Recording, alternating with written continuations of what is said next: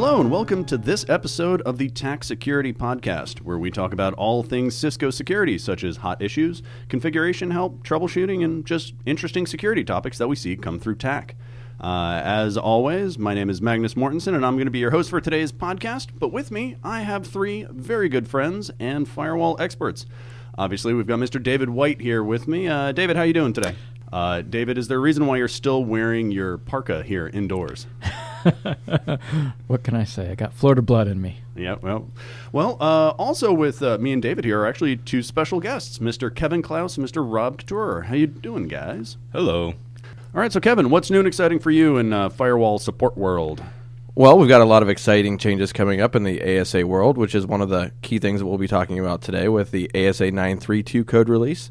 So we'll be talking about some of the new features, new functionality of the 932 platform. Not bad. Pretty cool. And Mr. Rob, how are you doing today? I am doing great, thank you. All right. Well, that was short and to the point. It's just the way I like it. So obviously, as Kevin alluded to moments ago, we're going to be talking today about ASA code version 932. And comes with it a whole host of new features and functions for the ASA platform. Obviously, if you want to start running this kind of code in your environment, you want to know a little bit more about it. So today we're going to talk about some of the interesting new features that you, as a network administrator, can use in your environment and what the positives are going to be for you. All right, well, one of the most interesting and noteworthy items on, if you were to take a look at the 932 release notes, is support for a platform known as the 5506X, which is effectively a small office, home office replacement for the older 5505. Now, Yay! I know a lot of you out there are probably saying, oh, it's about time. Well, this new platform comes with actually some nice new features for actually additional security and performance, and I mean, it's obviously a lot beefier than the old 5505. Again, sporting 8 ports on the back, but there's some differences about how those ports work than what you're more familiar with on the 5505 platform. Kevin, tell me a little bit about this sort of port difference that folks are going to see. Let's talk at a physical level first. Sure. So on the 5505, as many of you may already be aware, the 8 ports operated as switch ports on the 5505 platform. So you would set up as trunk or access ports and then set up VLAN interfaces on the ASA 5505, which was different than the other ASA platforms in the past. The 5506 is going to follow the model of the higher-end platforms of the past, and that each interface will be a layer 3 interface instead of a switch port interface. Interesting. So if you were to rip apart a 5505, you'd find out that it really was basically a firewall and an integrated switch. So it really was a switch that serviced those ports on the back of the box. That's right. Right, the 5506, they're routed ports. So for those who are used to maybe plugging in a few devices and keeping them on the same VLAN, that won't be possible with the 5506 platform because, again, they're going to be treated each as their own routed interface. So obviously there might be a little bit of topology changes to integrate this in replacement of your 5505, but I think even with that challenge, there's a lot of other features that come with the platform that make it worth moving to. One of which I think that comes to mind is going to be the Firepower support. So for listeners who've never seen Firepower or know what Firepower is, it's integration with the SourceFire product line. So a 5506 will be able to run an instance of the SourceFire analytical capabilities known as Firepower. So that gives you on-box features like, IPS. Application visibility and control, Web URL filtering. URL filtering, yep. So this really kind of helps turn that platform from just a simple firewall into more of a total threat management device for your small offices, which is really quite convenient. So how are we going to be managing that kind of integration? Is there anything different about it? So it will run on a dedicated solid-state drive, kind of like the ASA 5500X platforms currently do. So the solid-state drive won't be removable in the 5506 platform, but it will run on the SSD very similar to the models of the 5500X. I think there was a question, too, that some of our listeners have is why do we need an SSD, right? Why is the SSD required to run Firepower? Bitcoin mining? So, I don't know, Kev, if you want to answer, but a lot of it has to do with if we get disconnected from the management center, right, defense center, then we need a way of buffering the logs, right, because it's a security device. You want to be able to buffer those, so it'll leverage the SSD for buffering while it's not communicating with defense center. And, I mean, in addition to those features, you mentioned Defense Center. So for our SourceFire customers who are familiar with Defense Center, that's off-box management for the SourceFire Firepower product line. The 5506 will also ship with on-box management functionality built into ASDM. That's right. So a lot of that also will rely on communicating to the Firepower code that is running on that SSD. So you don't have to necessarily spin up any sort of external off-box management. It's being integrated into ASDM to kind of complete the full suite. So obviously another thing that comes with the 932 and later code is Firepower support. So Kevin, what is Firepower for those who don't know? So Firepower is a new SourceFire technology that Cisco has recently acquired and integrated into our firewall solution. Mm-hmm. So before, users who were using a 5505 had firewall functionality, but that was, in most cases, that was it. Yeah, if you wanted to do anything IPS related, you needed to get one of the SSC IPS cards. Right. So now what we have is on the 5506 platform, we have an SSD on which you can install and run the SourceFire technology as well on the same box. Okay, so the way that this kind of works is similar to any other module on an ASA that you might be used to. Again, you have the common firewall processing of the ASA with optional ability to divert traffic that passes through your firewall up to the Firepower for inspection. That's right. And what are some of the common things that people might use on the Firepower? So people, if they want to do application visibility and control, if they want to do URL filtering and inspection at a higher level on their web traffic, they can do that right on the one 5506 platform. So it does give you a lot more security functionality in a small box form factor than was available on the 5505. Essentially the target for small office, home office, all-in-one type solutions. Exactly. And for those who have used things like the software-based IPS module or the CX module of the past, then you can redirect traffic using the policy map, like you said, to in the same way to the module that will run on the SSD on the box. So, again, the policy map configuration, if you take a look in our configuration guides, is all about building a hierarchy of policy map classes of traffic to match and then taking actions on those. So this is going to be just like any other action. We're going to be diverting that traffic up to the Firepower module and instance. So for managing Firepower, Rob, how does that actually work on the 5506 platform? So with the 5506, we'll have an on-box version of Defense Center. Mm-hmm. So it's a lighter version of the Defense Center where you don't have to go out and purchase additional licenses and install the VM. It'll allow you to do management, configuration, things like that. Monitoring, upgrades, yes. So if our customers and our listeners already have a SourceFire installation, obviously with Defense Center, is this something that they can then maybe import into Defense Center and kind of unify? Absolutely, yep. It'll make it a lot easier. You'll get more benefit out of using it with the Defense Center. Yeah, and some of the features that you would get on the larger Defense Center are going to be things like policy sharing and kind of unified management to give you that sort of one-stop shop for configuration and managing your security devices. So just as a sort of an example scenario, let's say I'm currently using a 5505 and I want to upgrade to this new 5506 platform. I'm currently using ASDM to manage my ASA. Can I still use ASDM to manage my 5506, and how does that interact with this new SourceFire that's running on the 5506?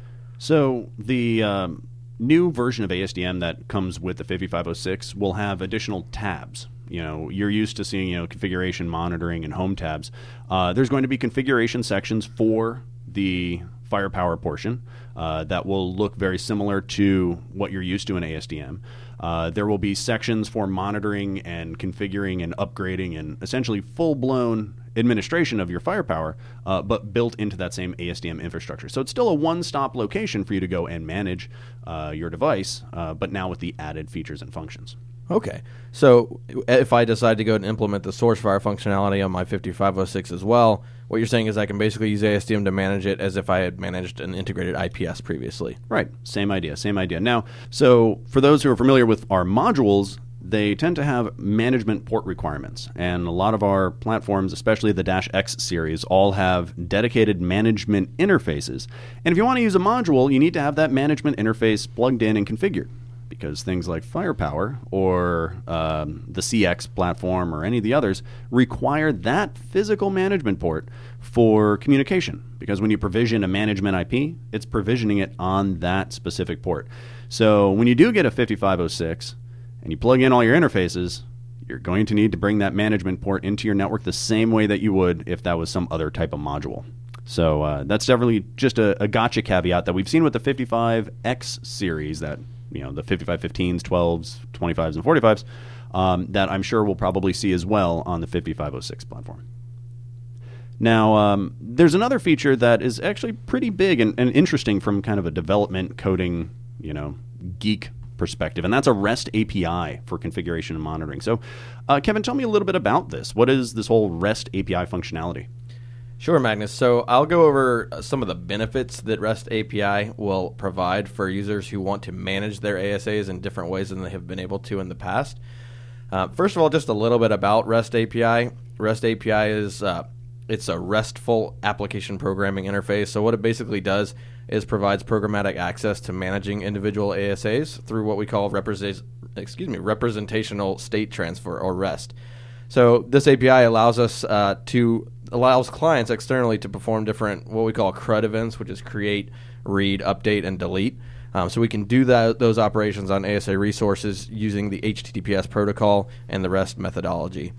So what this kind of does is this gives users the ability to manage their ASAs from other third-party management systems that support RESTful APIs. It provides additional flexibility and the ability to script device configuration changes. You can do this using Python, Perl, or JavaScript. Interesting. Yeah, so it's for those who prefer not to use traditional existing methods that we have, such as ASDM, CSM, the CLI. This provides us a programmatical way to script out changes using JSON over HTTPS. That's an interesting concept. I mean, here in TAC, we like to develop our own tools, and I'm sure a lot of our customers are in that same sort of mindset. Nothing is more comforting than controlling your network through something you've created. So for those programmers and folks who like to basically for us, by us style tool development out there, the REST API is definitely something to play around with.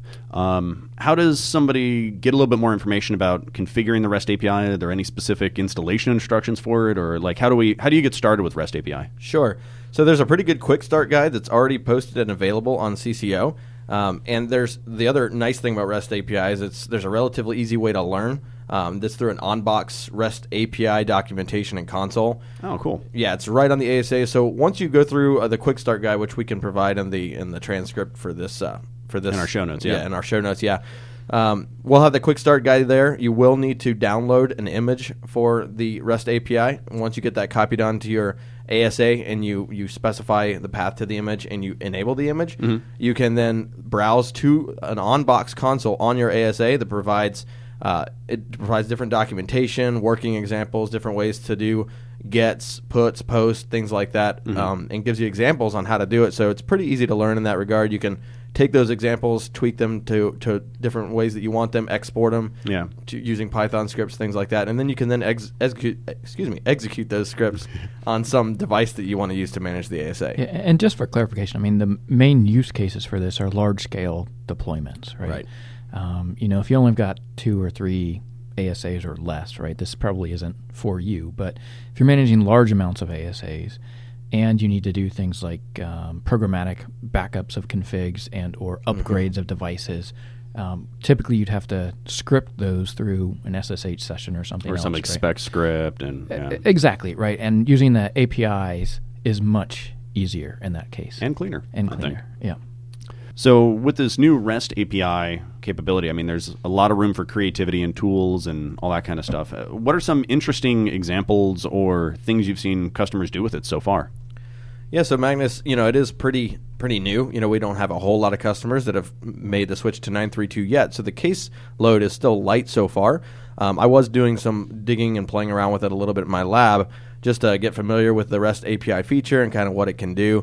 And the documentation in the console is really neat, and it gives you the ability, you can dig into interface config menus, and you can look at, okay, so I want to list all my interfaces, or perhaps I want to change some global settings like, permit same security intra-interface or something like that. It gives you examples on what the actual Python script would look like, and you can even export that. So that's what makes it so easy, is you can take that, throw that script into some Python file somewhere, and how to change that remotely from some machine as long as it can run Python scripts. So it's pretty easy to do. You don't have to be an expert programmer to do it. But again, as David was mentioning, probably not something you want to do for one or two ASAs. Right. But if you got to script out something to make a wide range of changes to a lot of devices, especially if you need a lot of control over how you want to do that programmatically, then it's a pretty cool new feature. Neat. Well, from the ASA itself, you can run. It has a console where you can run these so you scripts. Can beta test them as you go through. Yep. Right.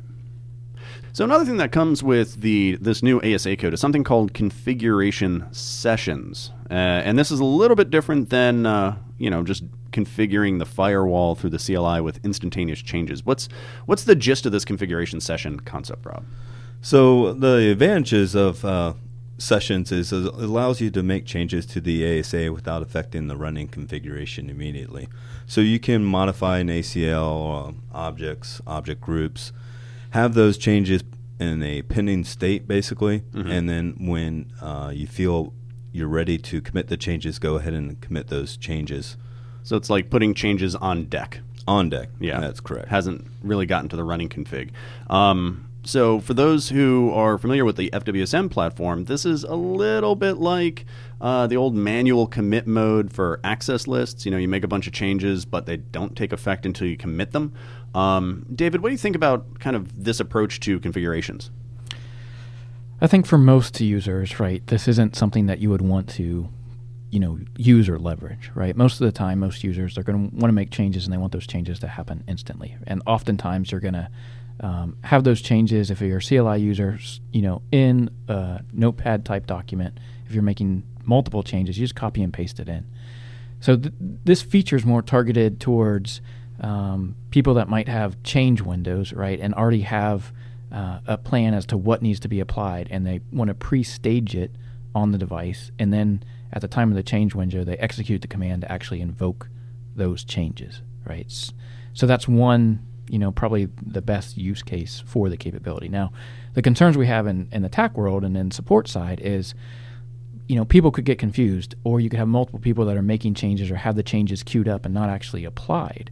And so that causes us some area of concerns about how people actually leverage this capability. So I would just say, be cautious. It's not a feature for everybody, but where there's a valid use case, it's definitely a feature that was added. Agreed, because you can have up to 3 sessions for per context, right? So you could have 3 people making changes all at the same time. Yeah. Or queued up changes. Queued up all changes, at the same time. yes. And then whoever invokes the command to actually make the change, at that point in time is when the changes actually get applied. Right. And so something that you would change in user 3, in their session, might not be applicable anymore after user 1 commits their changes. So it can be definitely tricky. So Yeah. For those who like to try out all the new features in the code, definitely try it out, but be wary of the fact that you're going to have potentially different changes pending. So keep an eye out for that. The command line syntax to go in and start doing those configure sessions is actually that command, configure session, and you provide a session name. So again, it's a way to sort of build a policy or build changes into your config without actually affecting the running config.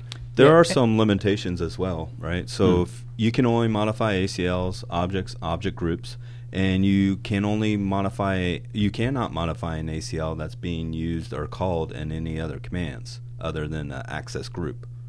So if you have it as part of some of your VPN config, or NAT or NAT statements, you would not be able to modify those access lists. Right. It only applies for transient traffic permissions denials. Interesting. Right. And so it's very limited, right? And that's why I also say that the use case is kind of limited for when people would want to use it. Another thing that comes with 9.3.2 is TLS 1.2 support on the ASA platform. Obviously, with all the security vulnerabilities that have been going around in the news lately, Heartbleed being one of the most popular, then Poodle which came out recently as well, and inevitably a long list of others that will come in the future. Obviously, TLS and encryption is a hot topic. So with TLS 1.2 support on the ASA, that gives us, obviously TLS 1.2 support, but why is that important, Rob? Well, the main importance of this feature is it allows for stronger encryption algorithms to be used. It also replaces that pseudo-random function with SHA-1 MD5 with a SHA-256 algorithm. And there's added support for new ciphers such as AES-256, SHA-256, AES-128, SHA-256. Okay. And so I think more importantly, though, is the change in default support. So SSL v3 has been deprecated. You can force the ASA to use it in 9.3, but in later versions, it'll actually be completely removed. So we're trying to push everyone to TLS and get rid of SSL. And there are some command changes as well along with it. Okay. Such as SSL cipher versus the older SSL encryption. The SSL client version and server version commands have been changed. So essentially, administrators have a little bit more control over what ciphers are going to be offered if the ASA is a client or if the ASA is a server. So it's definitely giving more power to you to ensure that all the different functionalities of your ASA are using ciphers that you want that are more secure and essentially just better functionality overall. Yeah, and with the support for TLS 1.2, to get that if you're using AnyConnect for SSL VPN, right, you also need to upgrade the AnyConnect version to support TLS version 1.2 as well. And what's the version for that? I think it's 4.0? Yeah, 4.0 added support, but I think they've also, we're going to add it into a version of 3. One of the later 3s? Yeah, I think. Okay. So, definitely something to keep in mind, as more vulnerabilities come out, that people start to punch even more holes in some of the older SSL code. Moving to TLS 1.2 is definitely an important and smart move just to keep yourself a little bit more secure in the long run. Another item which we've seen a couple of cases come in on so far is actually something called smart licensing. David, I'm going to direct this over to you because I know you've had a lot to do with the licensing model changes on the ASA platform, helping modernize and move us to something a little more flexible. So what is smart licensing just in the general idea? So the general idea of smart licensing is, let me start with what today's licensing is, right? So anybody that manages multiple Cisco devices that require licenses has, I'm sure, gone through the pain of applying licenses on a per-device basis. You have to purchase a license tied to a serial number, so you get a license. You can't transfer it. So if you decide that, I want to, don't need that license on this device in this location. I want to move it to another location in my organization. You have to swap the hardware. You have to move the hardware. You can't just move the license, right? Yep. Additionally, you've got to always remember if you need to re-enter a key for whatever reason. On the ASA, we've been good. We don't have to do that. But, if you need to re-enter a key, you got to remember which keys are tied to which serial number and where's that serial number in my network to apply it. Anytime you purchase anything, right, you have to get a pack. A pack then is applied to get a license key. A license key is again applied on a box. It's a multi-step process. All this is annoying and frustrating for customers. And engineers internally, too. Yes. So smart licensing is, the next generation of licensing where the device talks back to Cisco to obtain its license. So a customer has a portal that they can go to where they manage all their licenses centrally, and they can allocate licenses and features on any given device to a device, or they can remove it from a device and apply it to a different device. So it allows you much more flexibility at an enterprise-wide level over the licenses that you get from Cisco, how you apply them, to which devices you apply them, and where you move them around. So it just makes things a lot easier from that perspective. So on the ASA platform, obviously smart licensing is going to be really useful if you're talking about things that are feature licenses. Like right. If you have a specific VPN configuration on one site because you had a bunch of users coming into it, but now that's gone, so you want to move those VPN licenses elsewhere, you can allocate and shuffle some of the features between your different devices. So that's right. How do you configure that, David? Like, what's the backbone that it runs on? The backbone that runs... So the devices connect back to Cisco, right, via TLS. Okay. So, it's a secure connection to Cisco that devices connect to get the information, right, that says what is my license? And you go to the portal to allocate the license to the device. So right now, the smart licensing feature that we're talking about is only supported for the ASA-V platform in 932, but the same logic is going to extend out to the rest of our platforms, in later versions of code. So the analogy and the thought of doing it with VPN licenses would kind of hold true there. Yeah, absolutely. Or any other Cisco device. So it's being pushed out to basically all Cisco devices across all product lines. And David, what's been the general customer feedback on this kind of licensing model? Most customers enjoy it, right? I mean, it's simplification for them, ease of management and overhead and administration, right? So, but hey, we want to hear from you if you guys are using it out there. Let us know what you think, and we're always looking for ways of making things better, for sure. Definitely. So that was smart licensing, essentially in a nutshell. One of the bigger things, actually, in 932, I'd say the biggest, is this concept of traffic zones. Now, when I think of the word zone, I think of zone-based firewall on some of our ISR platforms. That's not really what we're talking about here. What is this concept of traffic zones, Kevin? Sure, Magnus. Well, so with traffic zones, we have something we call ECMP, or Equal Cost Multipath. So that getting that functionality is really the reason why we're implementing this zone functionality. What it does not mean is you're not defining a zone on the ASA and then creating policies for that zone.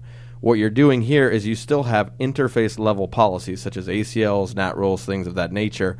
However, you can add multiple interfaces to a zone, and that will allow you to have asymmetrically routed traffic as well as load balance the traffic. If you have, let's say, 2 different routes to the same location that are equal cost in the same zone, then we can now load balance to those across both of those routes for interfaces that are located in the same zone. So I think it's really important here to really hammer that distinction home. On the zone-based firewall side, you're permitting traffic between zones. That's not there's no concept of doing that here. And you mentioned specifically interface level security still applies, like an ACL applied to an interface. So let's say I have 2 interfaces that are in a zone. We'll call it my DMZ zone. Mm-hmm. Would I need to have the same permissions in both of them? Yes. So in order to properly have 2 interfaces configured in the same zone, they're going to need to have the same ACLs applied to those interfaces. You're going to need to have the same NAT configuration on those interfaces. So you need to be careful when you're doing this because you don't want to have outside 1 and outside 2 with different types of NAT or ACL related configurations on them, because you're going to run into unexpected issues on that depending on how the traffic flows. So again, you mentioned traffic flow and asymmetric routing. So what comes to mind is I have a host on the inside and I have this, we'll use an outside zone, right? So I have these 2 interfaces that are part of my outside zone, and my host goes out to the internet and it happens to go out outside 1, mm-hmm. right? Gets natted to some IP. But now the return traffic comes in through outside 2, which is, again, in the outside zone. Right. So is that why I need the same NAT rules there as well? Yes. So that's why you would need the same NAT rules applied to the interfaces, because if it came back in outside 2 and you did not have the NAT rule there, we wouldn't be able to unnet that traffic. So you need to have the same NAT rules as well as ACLs mm-hmm. applied so that the return traffic can come through properly. Now, the way this works is the ASA maintains a per-zone connection table so that traffic can arrive on any one of the interfaces that is assigned to that zone. So that's really what the big change is. Obviously, the ASA uses connections to control traffic or to permit or return traffic, right? So if you do a show con, you're used to seeing from my interface 1 to interface 2. Mm-hmm. What we're looking at now is kind of like groups of interfaces that could possibly be associated with that connection. So obviously the return traffic has to match the connection. The return traffic has to be unnatted, and the return traffic, or if it's newly initiated traffic, needs to match an ACL. That's so, that's definitely a big change. And a lot of people thought it would be just like the whole zone-based firewall concept, where you're doing policies and permissions based on zones.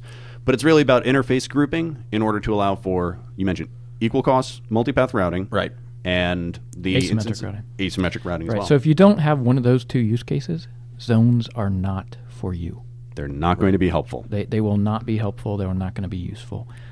Additionally, if you do have a use case, as Kevin mentioned, right, for equal cost multipath or asymmetric routing through, 2 different ISP connections, right? Then best practices are when you write your NAT rules to use an any for the destination interface, okay? And for your ACLs, still have one ACL, but you apply it to both interfaces. So if you have an ACL inbound on your outside interface, right, that same ACL name, right, when you apply it to that outside interface, you apply it to your second outside interface as well. So you don't want to have 2 different ACLs, each independently tied to the outside interfaces in the zone. Yes, that's very good clarification. Thank you for adding that in, because you certainly want to keep your configuration as simple as possible, especially when you're dealing with multiple interfaces where the traffic could be arriving. Just one other thing I want to mention here is the load balancing algorithm that we use. So if you have a route to the same network that are equal cost, you have 2 different routes, then the way it works on the ASA is it will load balance based on a 6 tuple. So packets within a single connection are not load balanced across the routes, but we do use a specific 6 tuple to load balance across equal cost routes. That's basically source destination IP address, source destination port, protocol, and the ingress interface. So that's the way we do the equal cost multipath when we have 2 equal cost routes.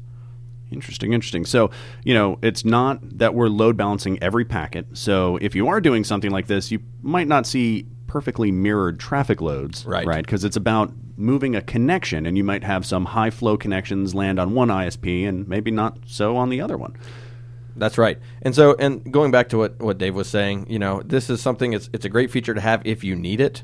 However, for the sake of using it, it does introduce some additional variables, like you're saying, because you are now load balancing across multiple paths. So if you have some sort of connection issue, it's a little more tricky to troubleshoot, because now you have to do, ingress and egress packet captures on, 3 interfaces or more, depending on how the traffic is flowing. So just something to keep in mind before you rush to use the feature. Just make sure that it's right for your environment.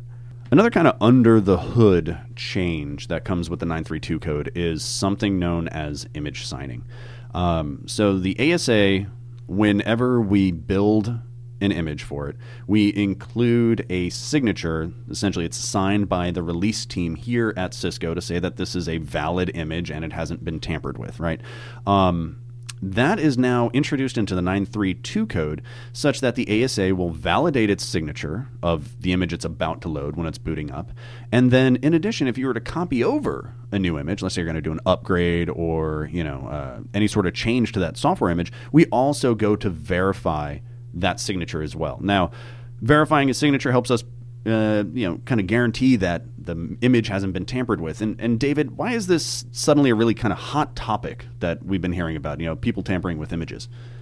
Well, I mean, attackers are always trying to find new ways of installing things on different devices. And it's a top-of-mind concern for Cisco and as well as most, large technology companies. And so we've been working on image signing here at Cisco for a long time, and it's now made it to the ASA. And we're very happy about it, right? We're trying to get end-to-end validation that, you've got valid hardware, which you've always had checks in place validating the hardware, right? Now we have it validating the boot images and running image. So, it's just another step that we are doing to make sure that the authenticity of what you're running and what you're running it on is validated and has not been tampered with. So another small feature that was added for failover users is the capability to prevent config changes on the standby device, standby ASA. So the command is called failover standby config-lock. And why it's useful is that oftentimes customers have, say, terminal servers that connect to the console ports of their ASAs. And their primary ASA is always the one that should be active. And so they're used to going, connecting to the terminal server to the console of their primary ASA and making config changes. But in the event that the ASA fails over, right, that primary ASA is now standby, and they start making config changes to it, but don't realize the messages that are popping up saying, warning, right, this command isn't replicated because you're on the standby. How they miss those messages, I don't know, but it does happen. So the command failover standby config lock will prevent you from actually entering config changes on the standby device. So it could come useful. Is a nice command to add because there's really no use in 99.9% of cases to modify the config on the standby without first doing it, obviously, on the active and having that replicate over. Interesting. So it's kind of just that extra fail-safe.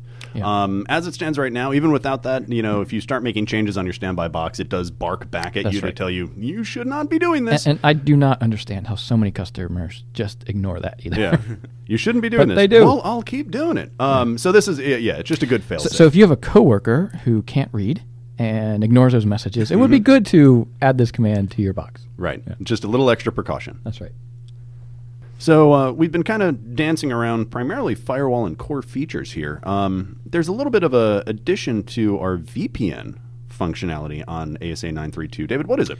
Yeah, and I think some, maybe a small subset of customers will like this capability, but we now support standards-based IKE v2 remote access clients. So if you want to use something other than AnyConnect out there to connect to the ASA for remote access client, and it supports standards-based IKE v2, then it should be able to connect fine to the ASA running 932 or later. So that's kind of opening up the platform for some other vendors out there to kind of develop clients or platforms that will be able to work with an ASA as their VPN head-in. So that's pretty cool. That's right. Now, there's one more feature we want to talk about today in 932, and that is known as System Backup and Restore. Obviously, the word backup is an important word for any administrator out there. It's important to take backups. I'm used to just copying my running configuration. So, And just a little history. We've Yeah. been asking, TAC has been asking for this feature and capability since at least 7.2. and for those who have never seen 7.2, that was a while ago. It was a while ago. So, Rob, tell us a little bit about what this System Backup and Restore is and why David says we've been wanting it since 7.2. Well, we've been wanting it because a lot of us in TAC are CLI guys. Yeah. We don't log into the ASDM. And when we do, the ASDM is great, and I find it very useful in certain circumstances, such as looking at the live events. Yeah. And also they have a great tool in there, the Backup Wizard, where you can back up and restore your configuration and files from the ASA. So now we have that capability to do that from the CLI. So not only does it back up your running configuration, your startup configuration, it'll also back up your DAP, your plugins, your bookmarks, things like that for VPN. AnyConnect images. AnyConnect the images, certificates. certificates. Yeah, your web Everything you need, basically, to, with one click or with one command, you can capture and everything's all zipped up in a single file. Everything you would need to replicate that device somewhere else. Right. Whereas before it was multiple steps because you could back up your running config, but then you had to get your image independently, right? You didn't get the binaries. Your you didn't get customizations, the all AnyConnect these things. packages. That's right. Yeah. So now it's one click and you get everything you need to back up and restore the identical box if you ever had a catastrophe. So I think that's really interesting, and I like to look at things from an automation and scripting perspective. EEM is really cool, and I think one thing I would like to use this kind of feature for is actually to do periodic backups. I mean, and not just a write net or copy run to some TFTP That's server, right? Because obviously with the complexity of the ASA, it's not just your running config that changes now. We have all these bookmark files and customization files for AnyConnect and different package versions. So definitely using this is, I guess, your one-stop shop. Right, you can integrate that with the REST API, right? So you're making your there you config changes, you push out your script, and at the end of the script, you run a backup and back it up to FTP, TFTP server or something like that. So again, it's kind of the better way to grab your. I mean, obviously, copying your config is simple and to the point. But if you want to get a good, solid backup and be able to, as Dave said, restore a completely functional firewall should you have a catastrophic failure, the new System Backup and Restore functionality is definitely the right way. Yeah. Now a couple notes, right, and caveats, if you will. If you back it up via the CLI, you cannot restore it via ASDM. If you back it up via ASDM, you cannot restore it via the CLI. So whatever you back it up with, you have to restore it the same thing. Additionally, when you restore it via the CLI, you obviously have to have an ASA running image to issue the restore command. That version, that image, has to be the same as the one that you did the backup on. So the backup and restore have to be on the same version. Yeah, you're going to need about 300 megs worth of space for these backups. But obviously, you don't really want to leave them just sitting on the flash of your local ASA or copy them just to flash. Because if you're trying to do a backup in case hardware fails, why would you store the backup on the failing hardware? So we recommend copying those off, either backing up directly to an off-box option or copying it using SCP. Obviously, if you're doing a backup, that might have confidential information there, like passwords or certificates. You don't want to transfer it in the clear. So one of the best copy options that we have from the ASA's perspective would be SCP. So if you're scripting these kind of backups, don't forget to copy them off. Or if you wanted to keep them on the ASA, we would recommend that you use an external USB flash drive on the ASA just so that you have the ability to remove that flash drive should the hardware physically fail. But remember, there might be confidential things in these backups like certificates, private keys, and everything else, so you just want to keep yourself cognizant of that potential data. There's also the master password option that will encrypt the plain text passwords. Yeah, you have to have that configured first before doing the backup. Yep. So we've talked a lot about 932 and all these new functions, and this kind of boils down to the big so what question. What about this 932 code do we think is really kind of the most useful for you, our listeners? You know, why should you move, or maybe why shouldn't you move? Yeah, you know, when we look at these features, right, holistically, a lot of the reasons that customers migrate from trains is to pick up new features or capabilities. So I would say for those customers that are on 931, this is a no-brainer, right? Upgrade to 932 for more stability, bug fixes, including both pcert fixes, as well as to get the new features that we talked about today. Now, if you're not on 9.3 already, you're running 9.2 or lower, then the question becomes, is there anything in this feature list that I really want that I should upgrade for? And I would say that probably the main one is TLS 1.2 support if you're running AnyConnect, right? And if you're running AnyConnect clients that are relatively recent or plan to upgrade to the 3.5 or the 4.0 clients, then and notice for 4.0 you need the Apex license as well, so don't make that jump before researching it. But there's definitely a layer of protection that you get to get past some of those vulnerabilities in TLS and SSL, right? I think that's the main one. I think the other ones are more nice to have features or capabilities, right? You know, how many people are going to use the REST interface or want to play with the REST interface? You know, zones, again, very special use case for when customers want to use zones on the box for ECMP or asymmetric routing. Image signing, right? It is a great security feature. We're not going to diminish its value, but in applicability, if you're very security conscious or in a highly protected or you think you're going to be attacked by some nation state, then yeah, you probably might want to upgrade to it. But for the average person, you're probably not going to really see any benefit from it other than, you know, this is the direction that we're definitely going in. But I don't know. What do you all think? Anything else? Well, I mean, there's, you know, one of them that kind of sticks out for me is the system backup and restore function. I think, and actually for me personally, a lot of the REST API stuff, I like to write my own tools and programs. So playing around with something like that, I think, you know, I could probably come up with some cool management custom built thing for whatever my enterprise needs. But again, David, you bring it up. These are very kind of corner case specific portions of the market targeted features. They're maybe not the right thing for Johnny Everyman out there. So, you know, kind of take that with a bit of a grain of salt. But for me, again, system backup and restore, scripting that kind of stuff out and ensuring that, you know, my network has an up-to-date backup regularly, that in case something goes wrong, I have everything I need. That to me would be big, and the REST API, just more for fun. I see the customer use being REST API. I think the feature's really cool. It allows you a lot of geeky kind of things to do with it, you know. I think that's going to be popular with a lot of customers. Well, I mean, I think that's actually a little bit about, you know, the whole market shift. There's a lot of kind of custom interfaces, software-defined networking. People are programming their network in all sorts of weird ways, and you know, the REST API is a step in that direction, just to kind of expose the ASA to the creative masses that are out there. I think that's kind of interesting.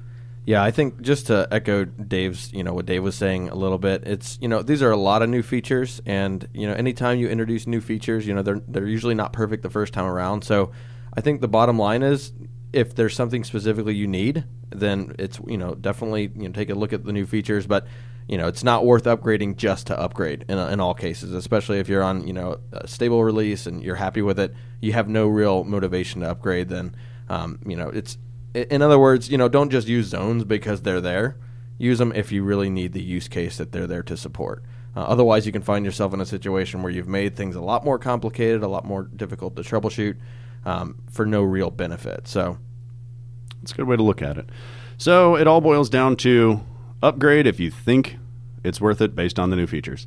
And as David mentioned, that's kind of our general tack standpoint. Stick to the code train that you're on unless there's an enticing feature on another version that you and your business would both experience some value in using. Mm-hmm. So we also like to, before we wrap up, give a shout out to some of our listeners. And Alexander Gobachev wrote us in to ask us a question about GRE tunnel support on the ASA and provide us a use case on why he would really like to see it. So we just want to shout out to you, Alexander. Thanks for writing in, and all our listeners out there. We want to hear from you. Send us an email to securityshow@cisco.com. Yeah, we're always looking for feedback, new ideas for shows. Tell us what you like. Tell us what you hate. Tell us your favorite network device. I don't know. Just tell us something. We'd love to share it with the rest of our listeners. So again, for the Tax Security Podcast, thanks for listening and have a great rest of your day.